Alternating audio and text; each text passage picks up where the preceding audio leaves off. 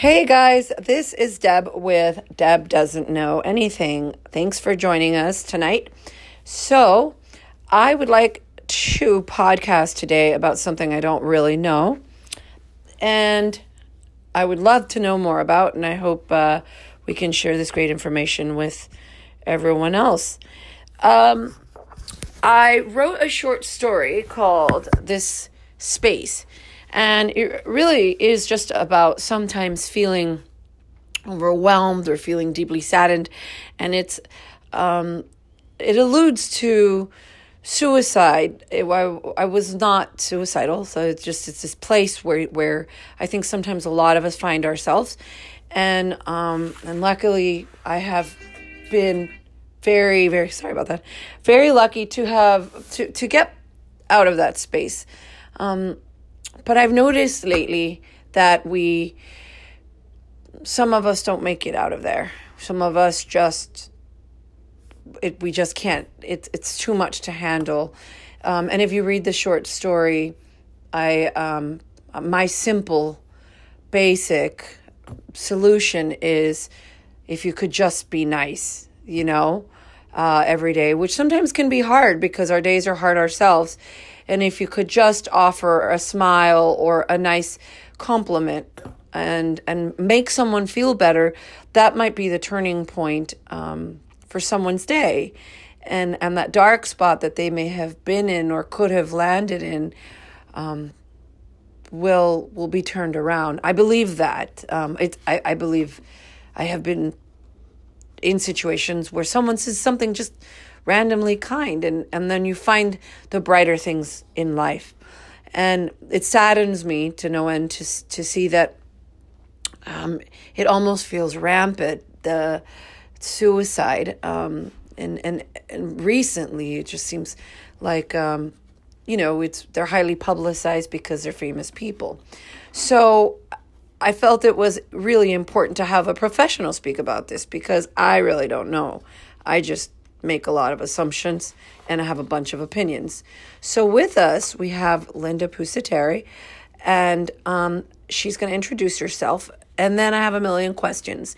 And the way this works is we'll have this convo and it's really chill and she's super great. And if you have any questions, what you can do is just submit them to me via the app. And this might be something that, if necessary, we'll have more conversations about if the topic expands or we just don't have enough time. So, Linda, tell us a little bit about yourself. Okay. So my name is Linda Pusateri, and I'm a licensed clinical social worker. And I've been practicing for 25 years. So I've seen that really, really dark place that you're talking about. And it's a place that people don't like to acknowledge even exists in this world. Right. But as far as, my training, I have a master's work in clinical psychology and a master's in social work, and I kind of put it all together to make a gumbo with a lot of really good therapies and really reach out to people who go to that place, because I've lost a lot of friends to suicide. And that is a really tragic loss, because there was a person who said suicide is a long-term solution for a short-term problem. And it really is. That individual is Robin Williams, who ended up taking his own life. He said that. Yeah, he did. Wow. So I have to give him credit. The loss of Robin Williams was very, everybody, but I just was floored, and deeply affected. Yes. Yes. Robin Williams. Yeah, but there are times, I guess, when people, because it ended up where Robin Williams actually had been diagnosed with a neurocognitive disorder called Lewy bodies dementia. And what was happening is that he had always had problems with bipolar disorder, and he had become severely depressed. One of the things about Lewy body dementia is that you start having horrible hallucinations. Oh my goodness. Agitations, and he was starting to have this. And I have a feeling that's why he took his right. I'm going to use it as your right to check out, because he did not want to deteriorate any further than where he was. But that's not the black space that we're talking about. Right. That's facing something that's basically a very scary thing that he had no control over. Right. Yeah. Yeah, and I make mention in the story, it's like, I noticed some people say, well, gosh, he had everything. Why would you do that? He was funny. Who would have guessed? And sometimes maybe that individual has never felt that place or doesn't understand that it does not discriminate. Depression or anxiety or bipolar disorders or whatever term you're given, right, or whatever label you're given. Label you want to stick on the bottle, yeah. Right. It doesn't discriminate. And if you have been lucky to have not been privy to it or been near it or been labeled it, someone near you might or will. And then you'll have to, it's a rude awakening where you have to kind of assess. It's not about stuff. It's not about the things you have. It is not about the life you live. Many people say, well, was it money? Well, there are a lot of things. It's a culmination of things. You're broke, you're sick, you're tired, but it's so deep rooted. It's so taboo. It seems impossible. How do we even decipher this? I mean, if I have a broken bone, Linda, you can see it. If I have cancer, there's going to be a black spot and it's going to be visible. Correct. And you can, I don't understand how you guys do what you do. How does the world, when we see someone, killing an infant or someone, I mean, a lot of these mass shootings, it's not a regular person. Well, yeah, and I think a lot of it, I think you're right, because there is so much education and there's so many means to getting the word out there about how to recognize depression, how to take and... That's where I was going next, yes. And how, what to do when you know somebody's really depressed. And I worked for the Air Force for a while, and that was a big thing because, believe it or not, that is a major problem among military individuals and their families. And if you look at the veteran statistics, they have a really high number of people who commit suicide. So that's a big thing that they go around the base and talk about. However, it does not get out into public media. It's kind of like when we've had like Anthony Bourdain and Kate Spade. Right, and that was just within a few days of each other. That was also another hard one. Right, there's all of a sudden this real focus on, well, how did we know that they were going to do it? So the way that a professional, I'm going to just give myself that title for right now, does this is by a lot of dialogue. Well, first of all, you have to really study a lot and have a lot of experience with a person who acts as your mentor and really guides you to understand what's going on in another person. But anyone who sees someone who is shutting down, okay, the big signs are this, is withdrawal, sleeping a lot.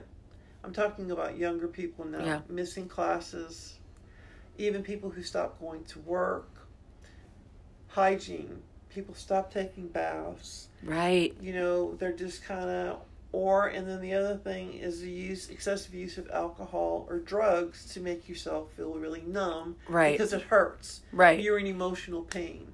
So when you have this emotional pain ongoing, there are very certain receptors in the brain that start releasing neurochemicals. And when they do that, they really control some of your behaviors and control the way you think. And you get deeper and deeper into this well.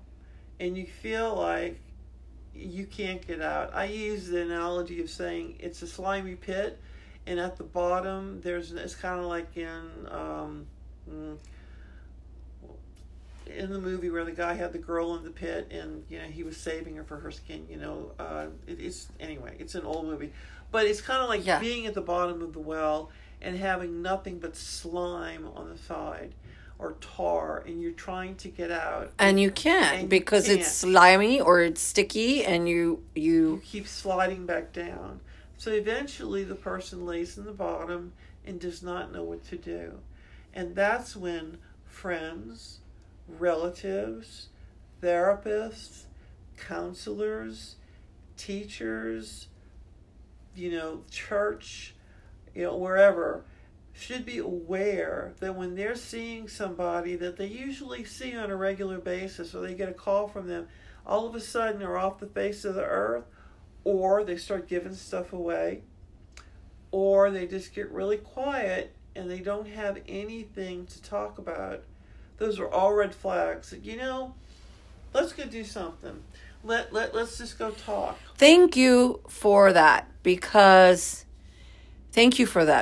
I think that when someone senses that and they say, no, let's go talk, you say, no, I really don't feel like talking. Well, then I'm coming over. Right. Do you want Chinese, or do you want Thai, or do you want, I'm coming over? No, I smell like crap. Really, the house is a mess. And it is, It is. Because you let everything go. And I say, no, I'm coming over. I don't care. And you're like, oh my God, the empathetic compassion that you have for another human being, which we all need to really cultivate, so that when somebody says, no, I don't want to do that, it's like, well, and if they say no, fine, show up at their house. Right. Knock on the door. Right. Because that may be the difference between them taking a bottle of Drano and drinking it. Right. Or sitting down with you, having time and talking thinking. through some things, and all of a sudden you're distracted and you're no longer thinking about what seemed so impossible. And I like that your suggestion was, look, if you notice someone sliding down, you don't have to go. I personally think that you don't need to be, blasting it on Facebook like, hey, are you alive, or are you, are you dying, whatever. I think that a private, gracious phone call or a text message or conversation. Yeah. Face to face. Interact. Right. Well, at least the first step to get there, right? To have this conversation, right? Not to blast them. Because then I think runs the fear that I'm not going to talk to Irving Schnurtz anymore at church, because that guy goes and tells everybody, and then they try to do this intervention, and then I end up at the hospital and I'm with these loonies for 3 nights, and I was just having then I'm released. And I'm back at square one, and now I feel worse. And now I don't trust Irving Schnurtz. Right. And you know what? You have another bad day, and guess what? You're no longer telling Irving Schnurtz. And now you're really withdrawing, and you're not telling other people. And that to me is very... that's scary. It's very scary to know. And so I appreciate that what you say is like, just say like, no, we're going to a movie, or let's go to a bookstore, or here, let's get ice cream. Whatever it is that they enjoy doing, bring it to them, even because they may not feel like getting out of bed. Exactly. And instead of, because I have seen this happen, and all it does is alienate people, is I'm calling 911. I'm calling the police, and they're going to do whatever, check on you. What are they called when they come and do to make sure that you're okay? It's like an MOT. It's a mobile operation team that comes in and assesses you to see if you are truly a danger to yourself. Right. So I have worked with this, and these teams are really great. However, I find them very impeding, because a lot of times, because when someone comes to your house and says, are you going to hurt yourself? And in the back of your mind, you're like, I would rather check out from life than deal with this shit. Right. And someone's sitting there asking you that, to say... in full garb. Right. And then all these sirens and shit out in your front yard, and you're like, no. And then the next morning, you got to go do the walk of shame to the mailbox, or walk your dog, and everyone's like, well, what the hell happened to this chick last night? Or why?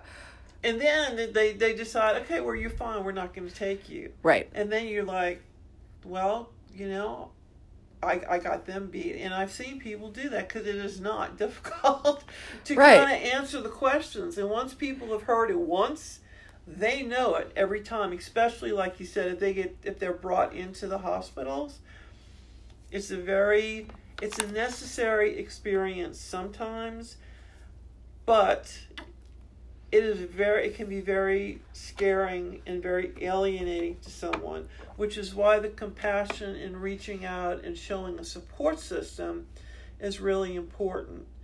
And something you talked about putting it on social media. So just for some statistical things here, there's been a real increase in the rate of suicide among especially females and males between the ages of 13 to, I believe it is 32. And what they found in the study was that all these people were on Facebook and Instagram and stuff like that. Right. And the more that they use social media, the higher that's right. the chances the higher were. actually the more they would follow through, and the higher the suicide rate. And the basis for this action is that people feel alienated because when they look at Facebook, everybody's having a wonderful time, right? So it's like, well, why wasn't I invited? Now, if you look at the age range, that's from the preteen years, and everyone has their hormonal craziness during that time period, and you're acclimating to who you are. And then even as people get older, because they've grown up with Facebook and Instagram, it's still impacting to them. So they're still looking for their group, their niche. Where do they belong? The affirmation, the validity, the validation. The human contact. And while I think social media can be a great thing, it is serving as a tool of alienation, because I find that people don't really converse with each other. And human contact is an important thing because we are all social animals. Right. We all need to have someone else that we can turn to talk to. And when you get into the dark place where you feel like nothing's going to go right, that's all you see is the black. Right. Like, what's the point? Why? Where is my value? Where is and again, you're absolutely right. If there's a group of people that love you and care about you, or if you at least stay in close contact with a few friends, we can be that person who can pull someone out of the next because doom. As a therapist, when someone comes in to see me and they're in that dark place, and I do an evaluation on them, which is very intense, and at times it can be really painful to the person because I'm asking them questions about themselves, and most of the time they don't want to talk about it. And after years of doing this, you kind of go, I know you don't want to talk about this. You really don't.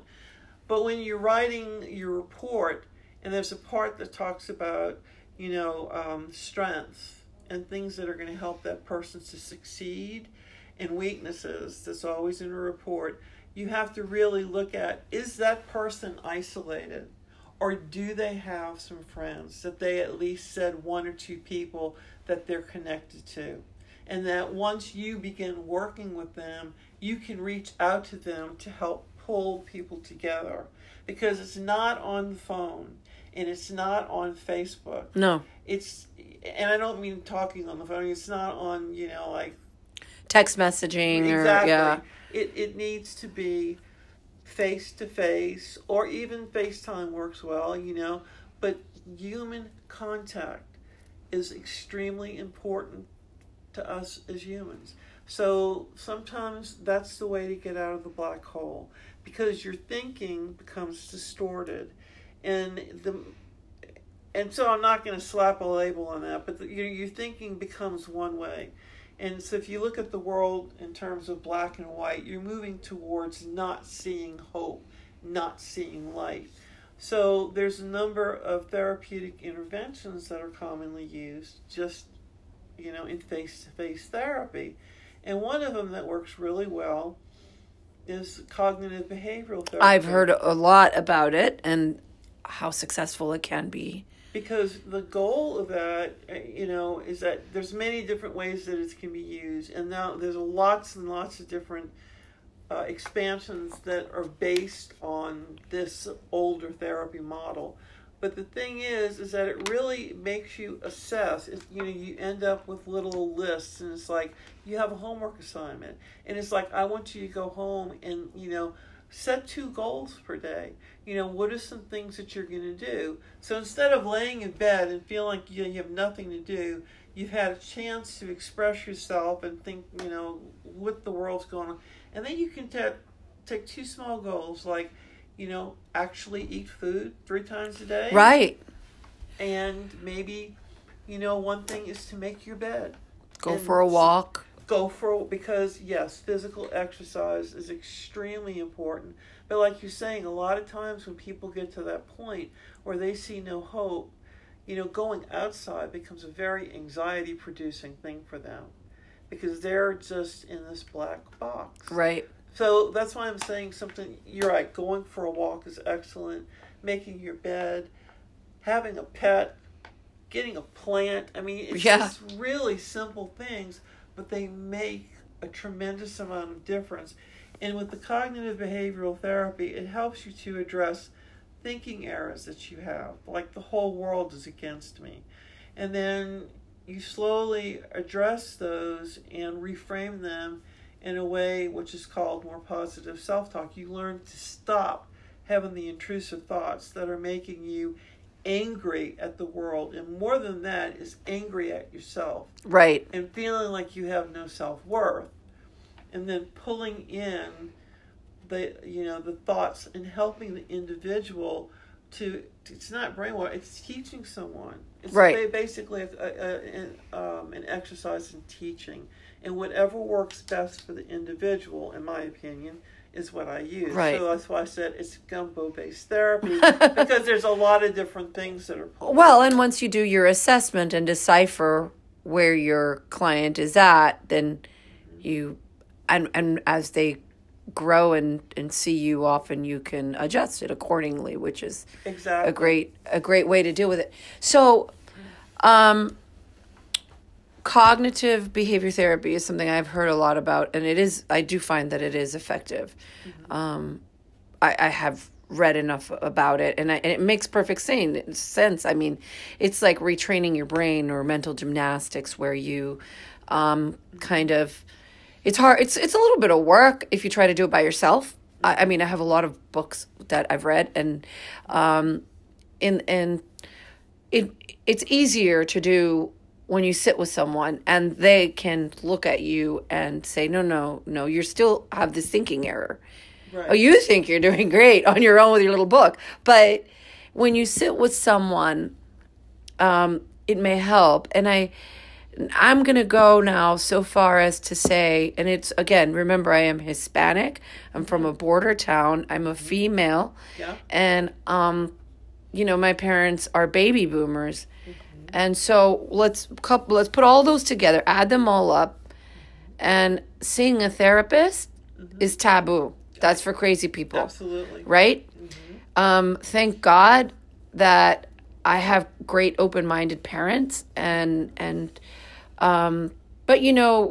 sometimes the village doesn't get it, and you grow up in a place. But our minds are expanding, we're opening up, we're realizing that we need it, that maybe our children do need it, or maybe we need it as we're parenting, or maybe we don't have children and we're single and we still might. So I'm actually going to say, can't it be helpful for someone to just have a one-on-one, even if it's once a month? I mean, absolutely. Like the money you spend on a couple of beers, you could just sit with a therapist and just iron out a few things. What kind of a difference do you think that would make in somebody's life as they... It can make a tremendous amount of difference. And you're right, the taboo about mental health and mental illness and stuff like that is really grossly distorted. And so, Yeah, the use of the term psycho, crazy, nuts, I mean, I try not to use them anymore just because they're so demeaning and they're so. If you notice, things are now called behavioral health. Right. So they've kind of changed the name. True. They've very much changed the name, but they've also changed a lot of the focus because it's not so much pump the person full of drugs, it's to help them develop different behavioral styles so that, they're eating to better, move away sleeping. from the need for the drugs to be that, because I didn't mean to interrupt you, but okay. I thought about, we used to just dump meds down people's throats, and if they wanted to have therapy, then fine. And then as time passed, then they mandated both, Well, they really haven't mandated both.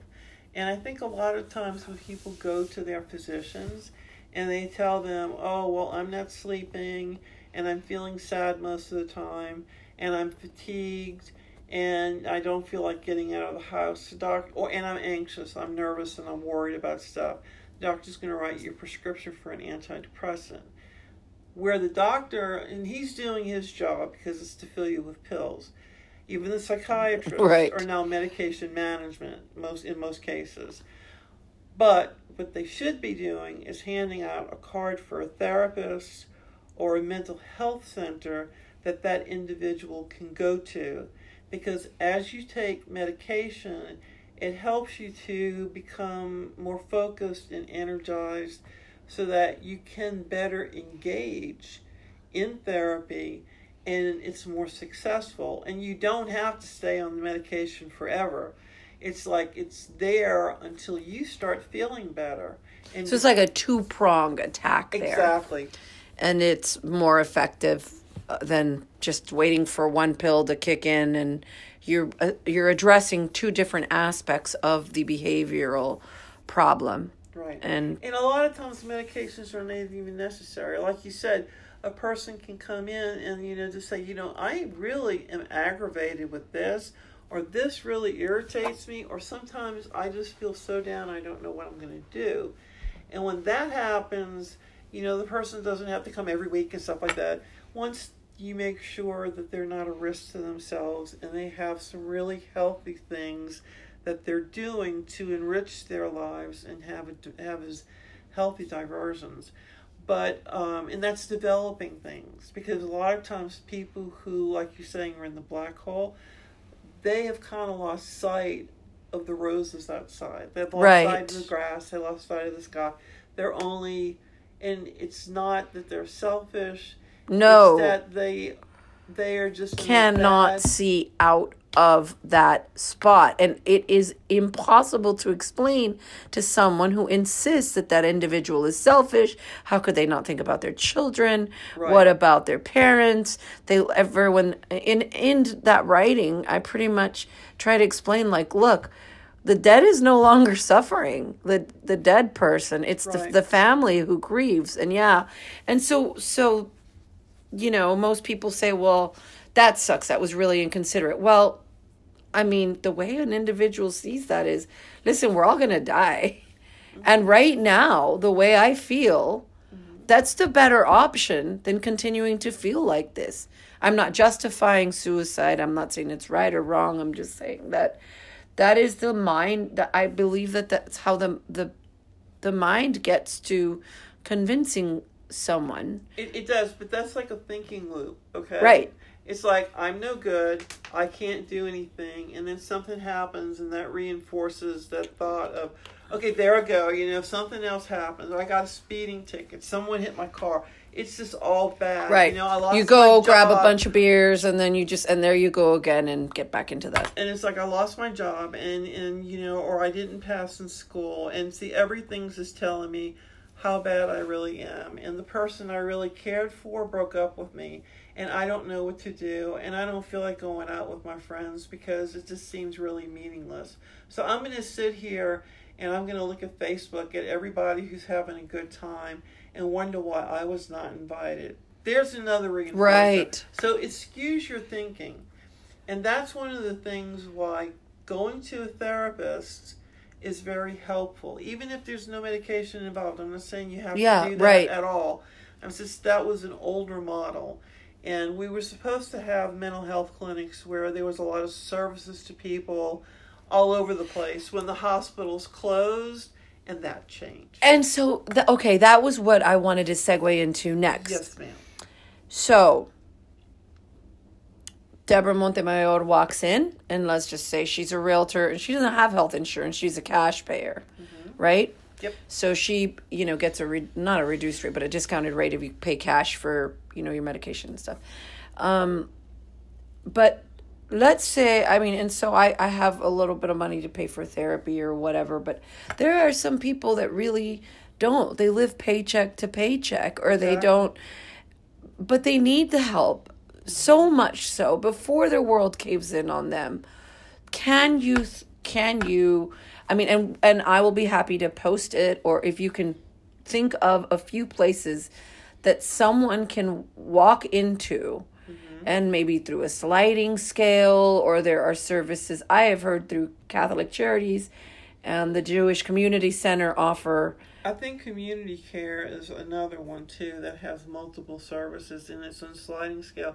But even some of the privately owned therapy clinics in the area will work with sliding scale and pro bono, and they'll have a therapist who, that's basically what they're hired for, is to work with people. And that's something we don't know. That's right. We don't know, because when you go online and you call and you say that, they say, what insurance do you have? Well, it's $100 an hour. And you think $100 an hour, I have to pay my mortgage, or I have to pay, I can't afford. That is so sad. You know how many times I have heard friends who are professional individuals, and they are working very hard, and they are working through depression, but they say, I cannot afford a therapist. Yes, I do. It's sad. And so is there maybe, there should be a general, if it doesn't exist, someone should create a general national website that someone could access and say, I'm sitting in, Peoria, Illinois. Right. And I'd like to know if there's someone, at least that would be willing to give me 30 minutes every 2 weeks of a session. Well, they do have the suicide hotlines, and I had Googled that, and there are a number of them in San Antonio, and there's some of them that are just in the United States. So, but the point of that is that that's an immediate help to. However, they can refer you to community services. Okay. And while I don't have a readily available list of we can post it later. Yeah, and I know that I've often thought of having a group for free, and having people. That would be awesome. And it's like once a week, and it can be limited to the number of people, because groups can run for so long, and then they kind of come to a point where it's done, and then they should have a start and an end, right? Because remember, cognitive behavioral therapy and dialectical DBT is all oriented for short-term intervention. It's basically 12 weeks and you're out. And that's the way it was designed, because it's considered a brief intervention. But the thing is that it helps that person to refocus and get the tools that they need, that they can go out and continue to do things and build on what they've learned. And then if they got to come back, they can come back to the group and bring the insights of what they have. Right. So you can have like a beginning group, a second group, and a third group eventually. But, that's just something that I speculate about. I need to find an area to have that. And that would be so great. And if we had more practitioners who would do that, I think I'd like to believe that once one starts and has success, you'll find other people that are just, not that they're stuck, but they're I'm sure it's crossed other practitioners' minds, and they're thinking, well, how do you start it? Where do you begin? Right. Like, exactly. What room would I do it in? Do you do it at a bookstore? Do you do it in like a private office? What do you do it in? Like, where is it private enough? And so, well, so that's the thing about group, is that in group, it's more of a training exercise. Okay, that sounds cool. Whereas in private, everything, well, even in group, everything is supposed to be confidential. However, if you have 6 people sitting there and they're talking about things, it's difficult at times to build trust. Sure. So you're right. The individual is the best way to do things. Right. And there's also a philosophy, and it has nothing to do with greed. It has to do with, and I remember when I studied this in school, I'm like, that kind of makes sense. It was like, if a person comes to you for therapy, even if they give you $1, I'm not asking for it.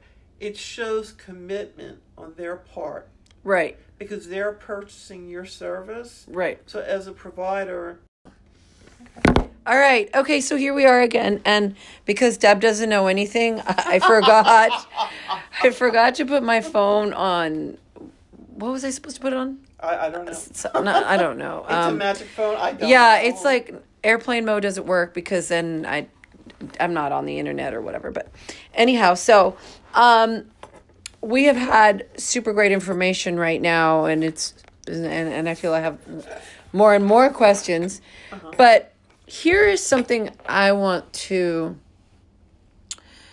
I have this idea or this concept. I have a friend who lost his wife to suicide. Mm-hmm. And he's a very dear friend, and she was doing well. She was fine. She did suffer from depression, but she was just wonderful. Mm-hmm. Everything was great. The children were great. Her business was thriving, her husband, everything was wonderful. And then she took her life in a harsh way, and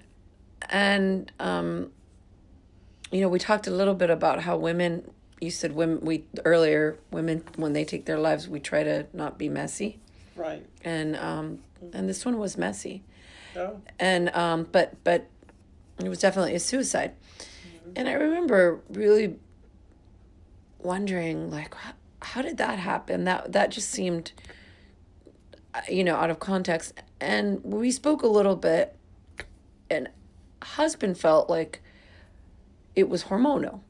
Mm-hmm. He just knew when she would feel sadder, and it would hit her so hard. And so there's something called PMDD, right.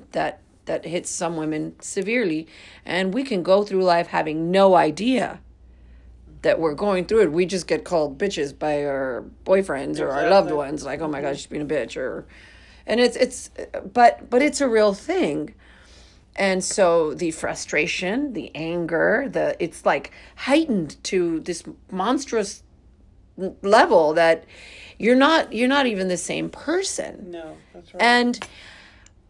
And I wonder, again, by no means am I claiming to diagnose or anything, but something like someone like Kate Spade, or a young girl that I know of who was in her 20s who, I think maybe the Instagram and the Facebook and the Snapchat also helped compel this young girl to take her life. But you wonder, someone like Kate Spade, like, could it have been when you see, as you mentioned, women are now, it's the numbers are growing higher. Yes. Right? Yes. Women are higher. Has anybody am I just making shit up, but has anybody bothered to look into, like, the hormonal or the like the menstrual cycle that could affect how severely depressed you become? You're perfectly normal for 2 weeks, 3 weeks, and then all of a sudden you cannot stand anything. Your world caves in on you. But this is like such a foreign topic to some people. Like, what are you talking about, Deb?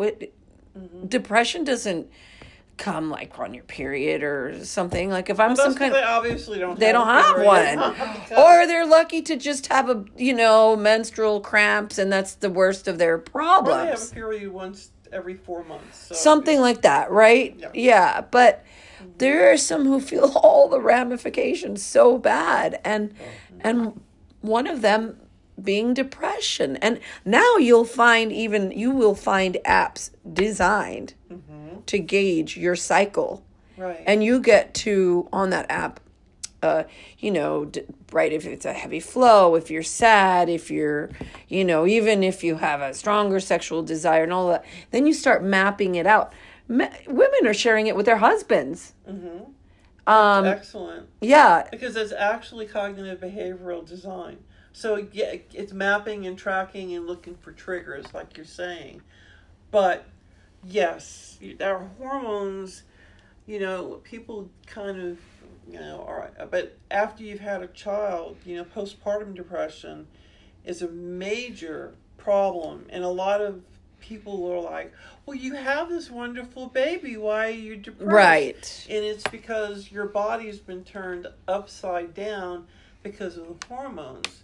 So I agree with you. There are, like you're saying, about the menstrual cycle and keeping track of it and having apps that help you to track it and understand, okay, these are the days that I'm going to fly off the handle. So, and it's like, so leave me alone because I'm going to be in the bathtub, or right, I'm going to go work out or whatever. I'm going to go do some meditation, because meditation is very helpful to center yourself and not feel like the world is a cyclone around you. Right. And that you're in the middle of the tornado and you have no control over anything. So, absolutely. Hormones, people who study anatomy and physiology should know about, I'm saying should. Right. Because, even our neurochemicals, the way that we think, are actually produced in our gut. But they're the neurotransmitters that help us to feel happiness, sadness. It's when they talk about dopamine with chocolate or cocaine use. Yeah. It's the pleasure centers up there. But like you're saying, the hormones definitely have an up-down cycle. But we don't hear anything about that. Well, I know. Because who talks about that? I mean, and I agree with you. There needs to be more, we're going to have like transparency and open discussions. I don't know, I haven't, so in this area, I haven't really ventured, except I've worked with a number of adolescents, like between the age of 12 and 15, and I'll ask them about sex education, and they're like, what do you mean? And I'm like, okay, so did you not have sex education class? And they're like, no. So for a while in school, they talked about that. So, I know that parents just get really crazy about it and say, oh, we should be the ones to discuss this. And if that's true, get all your information. That's hard to, that's a big goal, because it's like if I were to say, yeah, well, I should be the one that teaches chemistry. I will suck so bad and my children will fail at chemistry life. But so if you're not equipped to teach it appropriately, right, and know all the information that has to be real. We may think we know everything, but we're not. That's why people specialize in certain things. And a place to go is the National Institute of Mental Health, NIMH. Mm-hmm. You can Google that, and there is a ton of information about suicide, about about things related to your period, about postpartum depression. And after, of course, postpartum depression, we get to our wonderful menopause, which is another time. Something to look forward to. Yeah, something to look forward to when your body is going, I'm not having the estrogen anymore. I don't understand what's going on. And so mood changes and thoughts change and things don't make sense anymore. So at least this real disconnect from what you thought was your body to going, nothing makes sense, but it should. And I'm having hot flashes now, and I'm really bitchy, and I don't know why. And the husband's just like, I'm going to go have another beer, leave me alone. Right. So, that's another time when coming in and talking is a very helpful thing. Just like if you have problems with your menstrual cycle, especially with postpartum depression, because a lot of women, instead of realizing what they have, and I'm not saying this about OBGYNs, because they're usually really good at screening them, and the same thing with the nurses, but a lot of times they go undetected. Or misdiagnosed. Or misdiagnosed. And they say, "Oh, you're bipolar." Or Well, you're, you've got this, that, or the. Well, and Because we also insist on, we need to know what it's called. We need to know what it's we called. need a label. Please We give need me a a label label. because I can't go on like this, and also give me the medication. I'm guilty of saying, like, there must be something wrong. I need to know what it is, and whatever medicine I need to take, let's start it now. And I have seen misdiagnosis where they Yes. just say, "Oh no, you're just batshit crazy." Not quite right, but you know what I mean. You've got It's this. not the DSM-5, No, but that's but okay. they should throw It it should in there. be I in think there. it's Batshit crazy. some of us. That's a good descriptor for some people. It might get better. PMDD might get better attention if it's now called batshit crazy. Exactly. And that's what they call us anyway. She's not batshit crazy. Oh, it's a period. Okay, just leave her alone. But and then there are other hormones that doctors can, and I'm not a medical doctor, so I'm not going to go into that. But there are things that doctors can prescribe to help women through the period, Right. pre-period, by medications Right. that are hormonally based. So those things need to be discussed with the doctor. But just like with the doctor, coming to the therapist helps you to better define the way that develop coping skills is the word. Right. Develop coping skills. So how are you going to best handle that? How are you going to communicate with people without being batshit crazy? And, Well, I really believe, and I don't mean to interrupt you, I No. really believe a lot of women have no idea that they're not batshit crazy. They're not bitchy. No. They're not like that. This is an out of their control situation. Right. It is temporary, Right. although it comes every month. Right. And it's not coincidence. No. But no one, I'm not saying nobody, but most women are so busy running households and spouses and children and jobs and stuff that they don't ever stop to think, wait a minute, this always happens right before this. I always feel more angry, more stressed, more crybaby, more blah, blah, blah. And then they just chalk it up for, oh, it's just PMS. No. Some of this is very severe, I think. Yes, and it's is. not just PMS. No, luckily, some women luckily just have a bar of chocolate and, Right. a glass of wine, and all of a sudden they're fine. God bless them, because that's great. But there are some women that really are suffering, and they don't realize that that's not normal. Well, what happens though, like you're saying with the suffering, is and this goes back to like you were saying about communities don't discuss this, and people don't want to talk about mental health, and people don't want to talk about going to the therapist because there's something wrong with you. But the thing is sometimes the person who goes to the therapist is doing the right thing because they're taking care of themselves. They're learning how to be the best person and have the best quality of life that they can have at that time. And yet maybe they feel really bad, but they're going to learn ways to deal with it so they come out stronger. So that when they hit menopause, they're going to go, oh, I remember this. This is from my period days. These are some things I need to do. Right.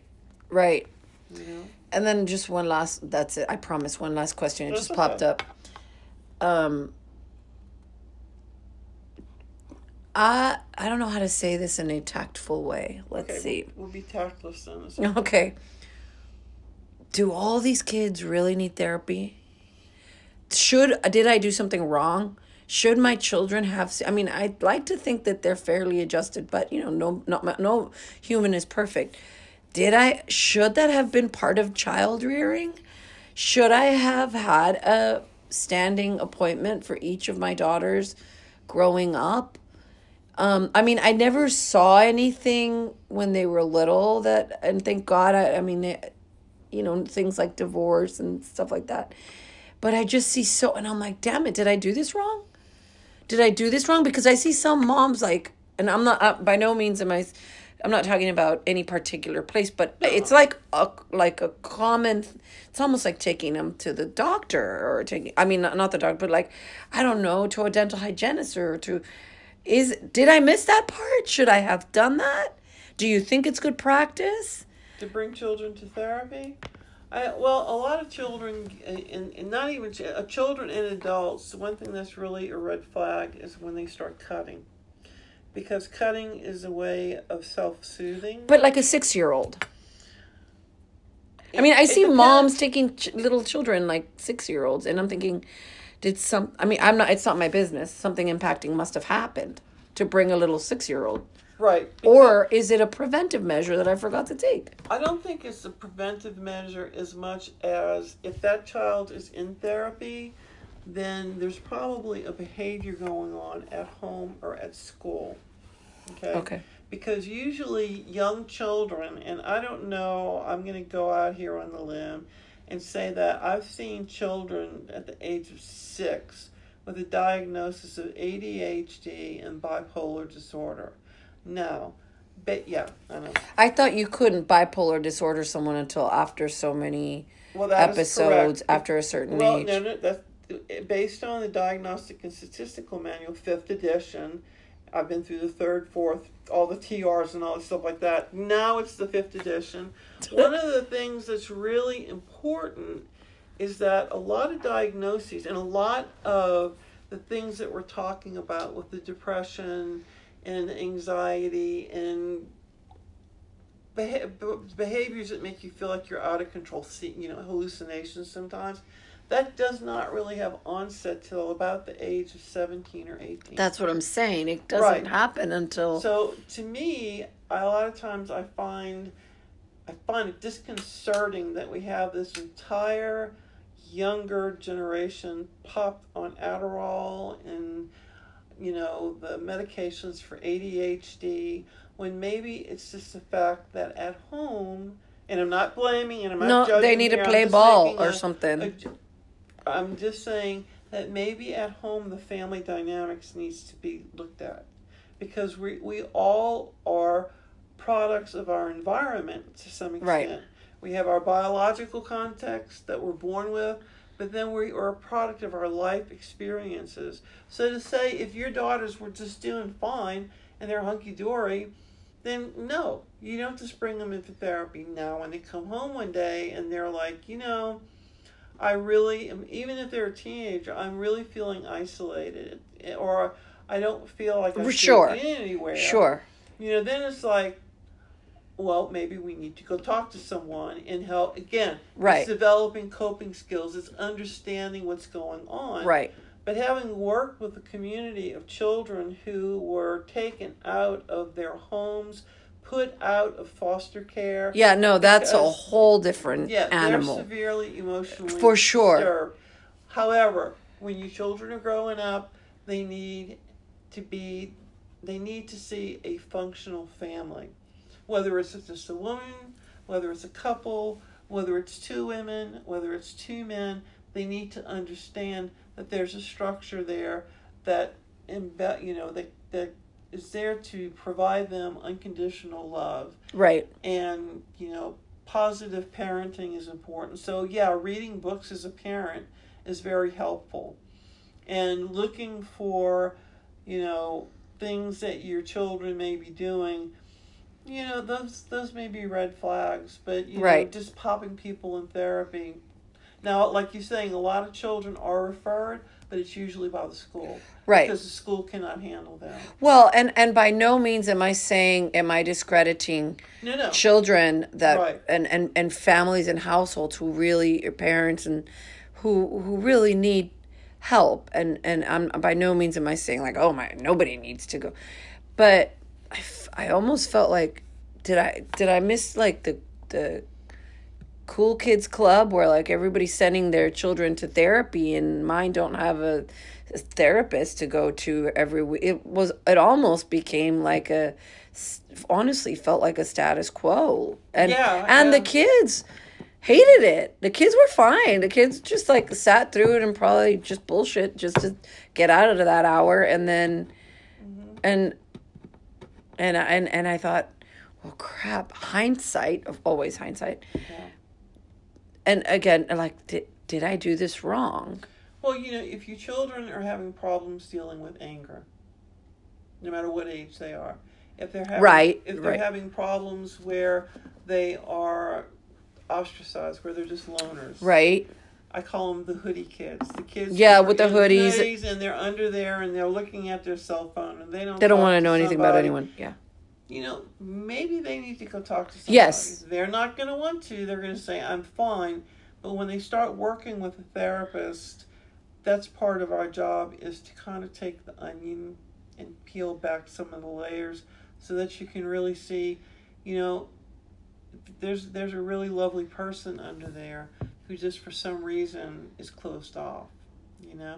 And then a lot of times, especially with children, the families should be involved because the child is not the only entity. They're usually the identified patient for the rest of a family. In many cases, not always. Right. In many cases. You know, sometimes there are many different reasons for behavioral problems in children. Sure. But it's far better to take them to a therapist and go, you know, this and this and this is really concerning me, and have a therapist work with them once or twice. And I promise you, a therapist is not going to keep you coming back for money purposes. They're going to evaluate the child and go, no, you know, there's really no need here. Or, well, let's work for a month or two. And then, you know, when they meet the goals that have been set and the family is getting along and the child's doing well in school, great. Yeah. That's Move on. Yeah. You know, so a lot of it is stigma. And back to the thing about the women and the hormones, is that a lot of that stuff women internalize out as shame. Super embarrassing. First of all, you know, it's like, oh, she's having her period. And it's like, yes, I'm a woman. I menstruate. It happens. That's how we're designed. Here we go. But the thing is there's always this internalized shame. Same thing after delivering a child, postpartum depression. The mother feels extremely guilty because she's in the happiest moment of her life, allegedly. And, she's sitting there going, I just really want to slit my throat. And it's not that she is significantly depressed at what's going on. It's a lot of it is hormonal, and she needs to develop skills, the coping skills, dealing with some unresolved anger she may have, feelings of abandonment. All of a sudden now she has a tremendous load she's going to carry for 18 years, which is this newborn baby, which is a great thing. Right. And how is it going to affect her marriage? Or if she's not married, how is she going to get along in life? Right. So that's where therapy really comes in handy. And I know that you're asking about places that are just, we need more mental health centers. We really do. Like I said, if you Google, there's a lot of them around San Antonio. Okay. In the surrounding area.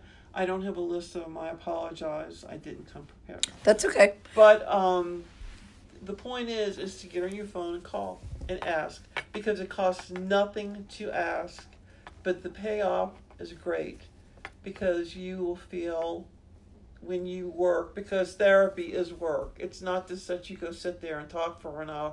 You talk, but then you have a lot of processing to do once you leave. Exactly. And even before you go in, there's a lot of processing. Right. To say, like, what impacting thing happened that has to be discussed, that I need to bring to the table, that I could have done differently or better, or what have you. How am I going to have the best quality of life and be the best person I can be? That's it. At this time. Right. Because it's not so much right or wrong. It has to do with centering, acclimation, and acceptance. And when you do that, then, like you're saying, and that was beautiful in what you wrote about the smile and things like that, because just a smile can make the difference between a person going home and swallowing a bottle of Tylenol and stopping and going, you know, people aren't that bad after all. And the world is not such a bad place. Right. I think that I've been really lucky, and I think if we begin to pay more attention to all the smiles we receive and begin to pay them forward. And pay it forward. Eye contact, smiles, opening the door, saying please and thank you. Acknowledging another human being in the room, those kinds of things. Yes, exactly. Hey, how are you doing? Right. Are you doing okay today? Even if you're walking down the hall, because it's like, what harm is done? Is the person going to think you're not? Well, no, you're being friendly. Right. Well, and they might think you're nuts, but you can't really care. Well, you can't really care. It's, Can you care about what the whole world thinks about you? Some of us do, but then after a while it gets so tiresome that you just stop caring. You don't really care about what the whole world thinks. Well, that's right, because you're carrying an irrational belief system on your shoulders, because the only person that you really need to be true to is yourself and the people that you love. So it's not selfishness, it's self-love instead of loathing. Because our society right now has gotten to the point of a lot of hate and discourse, and that is frightening. When all of a sudden tolerance is becoming intolerance, and it's confusing. So I'm not going to get into the whole world thing. But, that's just food for thought. So, yeah. Well, thank you so much. And if I know I will have questions.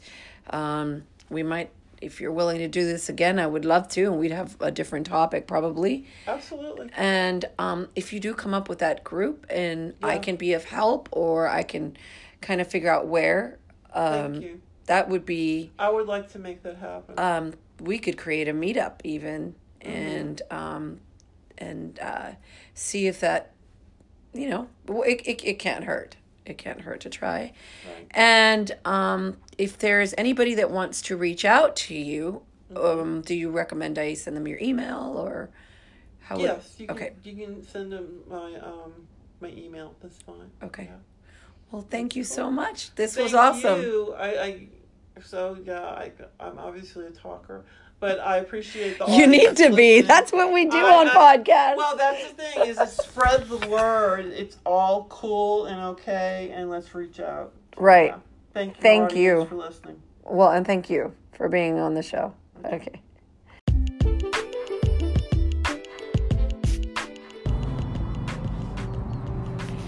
Hey guys, it is Deb again. Hope you guys are doing well. Today's edition is a little odd because I'm actually not asking questions. I'm sitting here with Thomas from the Evolve marketing firm, and he's asking me questions. So, Thomas, welcome, and knock yourself out. All right, take it away from here. Well, thank you for having me on your podcast today. And something that maybe some of your listeners are not aware of is that you just got back from a trip to Sicily, right? I did. Okay, so I'm trying to picture how you ended up in Sicily, because we were having coffee a couple weeks before, and I distinctly remember we were just chit-chatting. Out of the blue, you just said, I'm going to go to Sicily. And I just thought, okay, that's a Deb thing to do. Of course she's going to go to Sicily out of the blue. So it totally made sense to me. But I didn't know if you were like seriously going to do it like in the next week or two, and then you ended up doing it. So I'm just curious, why did you end up going to Sicily? So, I don't know. My brother sent me a link from a CNN article about a town in Sicily selling homes for €1. And that didn't sound a little shady to you? Very shady. Okay. But I always chase the shade. No, I've heard of it, and I did have a friend of mine who lives in Rome, and she confirmed that it's a thing. Naturally, they're not €1. It's a bidding process, and it's more than €1. Either way, I thought it would be a good investment, and I have plenty of investors that would maybe consider doing something like this. I just knew that it was something I was going to have to do on my own and come back with some information. Okay, so you heard about this cool opportunity, and you decide, okay, I'm going to go to Sicily myself and check it out. How did you even broach this with potential investors? Because again, I'm trying to picture how I would go to somebody and say, hey, I got this cool Italian villa. It's only going to cost you €1 to bid on this. And yeah, I swear it's a legit deal. So how did you even approach that I didn't subject? approach anybody. Okay. I just went because I knew I couldn't. I knew that most of my investors are real estate investors. They're very conservative. and they like to know ROIs, and they need to understand numbers. So there was no way on earth I could produce that information. So I was going to have to hustle and sell a bunch of furniture. There was a major spike in my production. I worked like a fiend. Right. I sold all kinds of furniture so I could pay for the flight. My older brother helped me pay for it, and then I flew out there. Where'd you fly from? I flew from Austin, and here's a little tip. Travel tips with Deborah. Listen up, everyone. If you fly from Austin to London to Gatwick, you can get a flight under $500 round trip. Just FYI. See, that's insane because I've paid $600 to $800 just for a flight to Philly. Or DC or whatever. Right. So, but you're saying all the way to London. All the way to London, right? And people assume like, oh my God, she must be loaded because she's going to Europe all the time. Well, no, I just am cheap, and so I found that flight. And then there are I call them jumpers, but they're like short flights that you take from there. Like, so from London to Palermo, the island of Sicily, it was like a $60 trip. Were there like chickens in cages on this No. Okay. It's a real plane? It's Okay. like the Southwest Airlines of Europe, if you will. Okay, so so it's called Ryanair, or okay. I forget what the other one. It's like an orange branding. I forget what it's called. Cheap flights, or You Could Die, or I don't know what it's called. So the Greyhound bus of the sky. Okay. Something like that. But Ryanair is always great. So like if you decide you're bored with that town or you want to go somewhere else, just go to Ryanair, and you can buy a flight for $50 and go anywhere on the continent. Oh, wow. Okay. So now you end up in Sicily, and do you even speak Italian? In the most brutal, horrible way, I can kind of get away with a few words, but luckily I speak Spanish, and I can. Yeah, I think you can speak Italian. I can, for sure. It's like Tex-Mex, right? I mean, they understood me. I don't know, or they pretended. Okay, so they're being sweet, and no, because I know like I could not muddle. Well, I mean, I went to Europe when I was in college, and I was able to get through Italy okay because I knew some Spanish. I mean, and my Spanish was rudimentary, but then I went to other countries like Germany where you can't figure. Yeah, because everybody sounds like they're cursing at you and yelling. Yeah, but you just smile and nod. Yeah, nod and smile. That's really all I do in life. So, what time did you land, and like what was the first thing you did when you got there? I landed in Palermo late at night. It was like 9 something, and I was really lucky that I had a driver from the city of Sambuca come pick me up. So it was really cute. He had my name on a sign waiting for me. Mayor. Yes, Deborah I love saying your Yeah, last name. and I was like, damn, I feel so special. And he even had a swanky car, and so I felt like VIP. Like, let's go. So nice. Turned out to be the mayor's brother. And we had Now, was that planned? Was did you know it was the mayor's brother? No, okay. but I'm sure they planned it. Right. You know how that goes. It's all part of So the they knew you were coming for the to bed or to look I mean, at it. they all knew I was coming. The driver acted like he had no clue. Oh, okay. But I think whatever. Or maybe he really didn't have a clue. He just drives. I don't know. There was a part of me, Thomas, that was really a little bit cynical about it, to be honest with you. Yeah. I mean, I'm a huge dreamer. Right. And I know when I told my dad about this, he laughed and he said in Spanish, "Cómprate calzones primero." You know what that means? No. Buy yourself panties first. Okay. You got to start somewhere. That's fucked up, right? So we call him a dream killer. But I went anyway.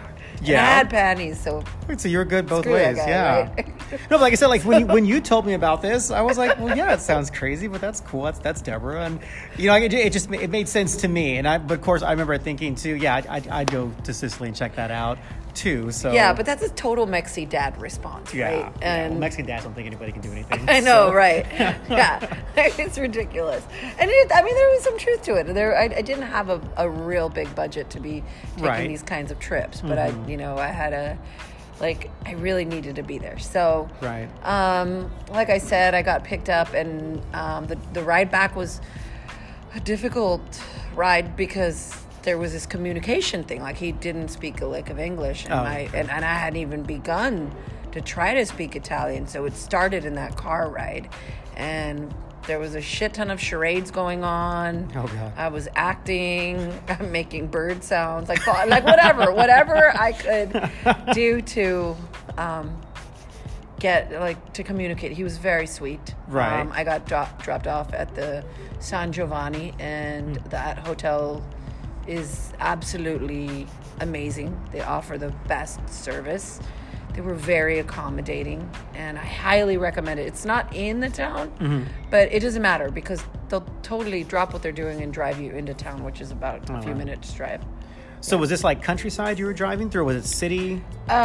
City to get out of Palermo, and then it was beautiful countryside. Oh, wow. Yeah. Did it remind you of The Godfather? Oh my God. I felt like I was in a movie. Like, I heard the tune in my head when you told me Sicily, and I was like, oh, man. I know. Call the Dawn. No, it was... It really... And I love Italian mafia movies so much. Like, I'm a big fan, so maybe that's why I wanted to go to Sicily. But yeah, for sure. And not in a bad sense. I don't mean to say... I think that there's a lot of apprehension there about discussion of that because it's like a dark... Right. like stamp on their history. Yeah. I think it's kind of cool. But the movie shows a really beautiful atmosphere. Like the town it's gorgeous. itself. Yeah. And like I said, I was very cynical because I felt like it was fake. Because it was so adorable. Like it was stuck in the old world that I couldn't believe that it was like that people still, and I don't mean this in a bad way, but they're still living like with their clothes hanging out to dry. Right. Like outside. Yeah. You know? Like no But that's dryers. kind of like the majesty and like I think like the nostalgia of a lot of European cities anyway. It's kind of like the old and the new kind of blend together. Like I know when I was in Italy and I went to Montecatini and I went to Venice, it amazed me how like I was literally standing on some, cobblestone that was 500-600 years old. Right. But then there's a little, internet cafe right here too. Right. Yeah, but you still have, of course, like you said, the older population still holding on to the old traditional ways. And I like it. Yeah, no, like it's really I could really totally neat. hang my underwear to dry and be cool with I mean, it. my grandma always did. She had I know. I mean, we lines, did it whatever. in Laredo, so what's the big deal? Right, there you I go. could go back to that. Like, I'd be fine with it. Well, yeah, no, in Sicily. I mean, that's an yeah. amenity I could forego. Right. There's something really beautiful and charming about riding your bike around everywhere, about everybody knowing each other, about having a cafe with your neighbor, and there was one restaurant that stayed open late that everybody ended up at, meeting all these other people from all over the world who were also interested in living there. So it sounds like a very communal. Super. Okay. I think that's something we definitely don't have here as much. So when you see It's these over. things overseas, Yeah, thanks to suburbia. Yeah, exactly. I don't believe that exists anymore. Maybe in Yuppies. small, areas, Right. So when you arrived there, was it during the morning, evening, night? It was dark. So you arrived in the evening. So you go to her hotel and everything, and then the next day, was it kind of hit the ground running? Was everything planned? Well, the out, next day I or- didn't have a plan. I just woke up. Of course not. And all they told, because you know my life, right? It's like I'm in Sicily now. Now what do I do? Yeah. So I had a plan for the day after. I had a tour planned of these €1 homes. But the next day, I thought I'll get into town and I'll just check it out and see who I can meet and chat with. The next day, I was told that there was this breakfast, like a continental breakfast, which was awesome.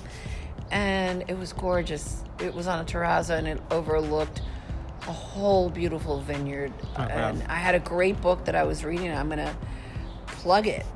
Also, Shout out time. It's What were you reading? Phil Knight's Shoe Dog. Shoe Dog. It was so okay. inspiring. So inspiring. It was. Read it. Just read it. It's a great book. I don't want to say too much about it, but it's the Right. founder of Nike.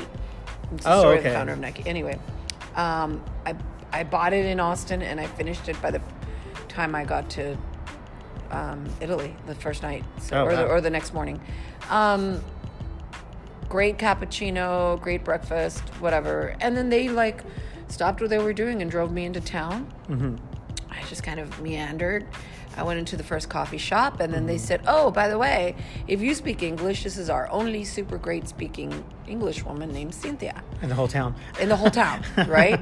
Go talk to Cynthia. And she works for the municipality, and she's part of this €1 program. And then Cynthia just happened to be like having a coffee at that same coffee shop, and turns out Cynthia is from Juarez, which is a border to Mexico, like me. Well, I'm not from Juarez, but I'm from Laredo. Right. But we had that in common, and so it was an automatic bond. And it became very easy to speak to her because we spoke in Spanish, and so I clung on to her, and I think I hope she was happy to kind of like, it felt like it was nice. Like it felt like back home. I think she felt that way too. I'm sure it's exhausting for her to speak in different tongues or try to communicate. So she kind of became your unofficial guide? She was. Okay. She was. And of course, Giuseppe Cacioppo, who is the mayor or the deputy mayor, who's responsible for the program, and she works with him. He's great. And he was helpful, but he was so busy. They were all so busy. I don't think they were expecting this turnout. There were very many people. Yeah, that was actually my next question, because obviously you weren't the only one to go there. No. Did they ever figure out like how many actually showed up for this? Okay, there were a total of like 5,000 by the time I got there. 5,000 people. Total. Oh, and wow. 80,000 calls. Wow.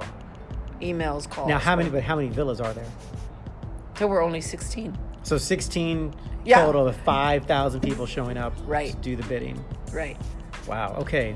Yeah, I know. I was hoping nobody knew about it, and I was the only idiot that got the CNN report. Right, yeah. Apparently not. Well, see, damn CNN. Yeah, exactly. Why are they all over the place? Like, can't y'all keep something quiet? It's better than Fox News. So. Any day. No, because I was actually kind of wondering that when you went, like, you know, how stiff was the competition, but I think you possibly had maybe a leg up on the competition because you did all of a sudden meet various people who are pretty interconnected with this thing. Yeah, I was lucky. I met the right people at the right time, and I became friends with a lot of people who were genuinely interested in buying. Right. And then we began to move away from the €1 bidding and move towards the private purchase of a home. Oh, I see. Which became an option, a more viable option than trying to fight for, you know, a very antiquated home that would require a lot more money to upgrade. Yeah, because it sounds like that could have turned into like a quick, you know, shark frenzy, everybody trying to get their little teeth into it. I mean, unless you have a couple $100,000 and a lot of time to spend, it's a great idea. Right. Right. Otherwise, it's just it doesn't make any sense. Right. Yeah. Now, when you were telling about the villas, and even when I look at the CNN write-up about it, they showed, of course, very nice and beautiful of course. images. And that's what I thought. So when you said villas, I'm thinking like these things are pretty much ready to go, maybe a few dents here and there, but that's not what it was. You told me. You compared it to a medieval ransack or something. It was like the Huns invaded. like last night. No, like a medieval what is it called? Like a stables. Right. Dirt floors, you know. Really, like they were just stable. They looked like stables. I don't know how else to describe them. Right. So I mean, they were. Oh wow, loud door there. Door, yeah. No, like some of the ones you showed me, I can definitely see the appeal because it has that again, that charm. That charm, old world look to it. But you know, a couple you showed me were major fixer uppers. Like it's going to take some time for some people to do that. But what did you end up finding that you said I like this particular one, and then what made you gravitate to one over the other? I found one particular home that worked for me. But was it part of the €1 thing? No. Or, okay, separate, private. It was separate home. And it was private. It had at least 3 bedrooms, 2 different kitchens, and 2 different terrazas, right? And I like it for so many reasons. There was also room for me to refurbish furniture, so I'm not sure if I've mentioned this, but that's now my major source of income, which is buying or stealing. No, I don't steal. I mean, like just grabbing off. Borrowing. No, I mean, if someone throws something outside of next to their garage, one man's trash. I take it. Treasure, exactly. right? I take it and then I make it my then I refurbish it. So I enjoy doing it. It's stress-free. And so I thought if I could have a place to do that here, that would be great. And so this one private home actually had, number one, a place for me to reside. Number two, a place to Airbnb. So if a couple or another family wanted to stay, they could. Right. And number three, it had great parking and it had room for me to have a studio to work in. Yeah, are there a lot of cars? Were there a lot of cars there, or was it mainly bicycling, walking? There was a lot of bicycling and walking, but there were cars. There were like little tiny cars. So it's not like Venice where like there's no cars whatsoever. No. Okay. It's not like that. But they're like little half cars. They're like, I don't know. Oh, okay. I don't know what you call them. Half cars. So just trying to picture that again. So then, okay, so you found that Compared to our cars, yeah, they're no like half trucks, cars. no trucks, no monster. Well, 450s there or was, whatever. there were, it's weird. There was still, a lot of Mercedes-Benz, a lot of BMWs, a lot of Range Rovers. Yeah, because they're in the mafia. That's exactly what someone explained to me, that there's a lot of leftover money. So whatever, we're not judging. No, hey, to each his own, Right. So then what's the plan? So you found some place that you really like, and you showed me the video, and it really does look beautiful, and comparatively it did not look like it was going to require this major overhaul. So what's the plan? You get it fixed up, and then if you build it, they will come, kind of thing. Airbnb, as you said. So we are working towards creating a documentary on how it started, on the process of the moment I got that first text message from my brother saying, check this out. Right. And then another message from a girlfriend of mine from Rome, and 3 in one day, pretty much.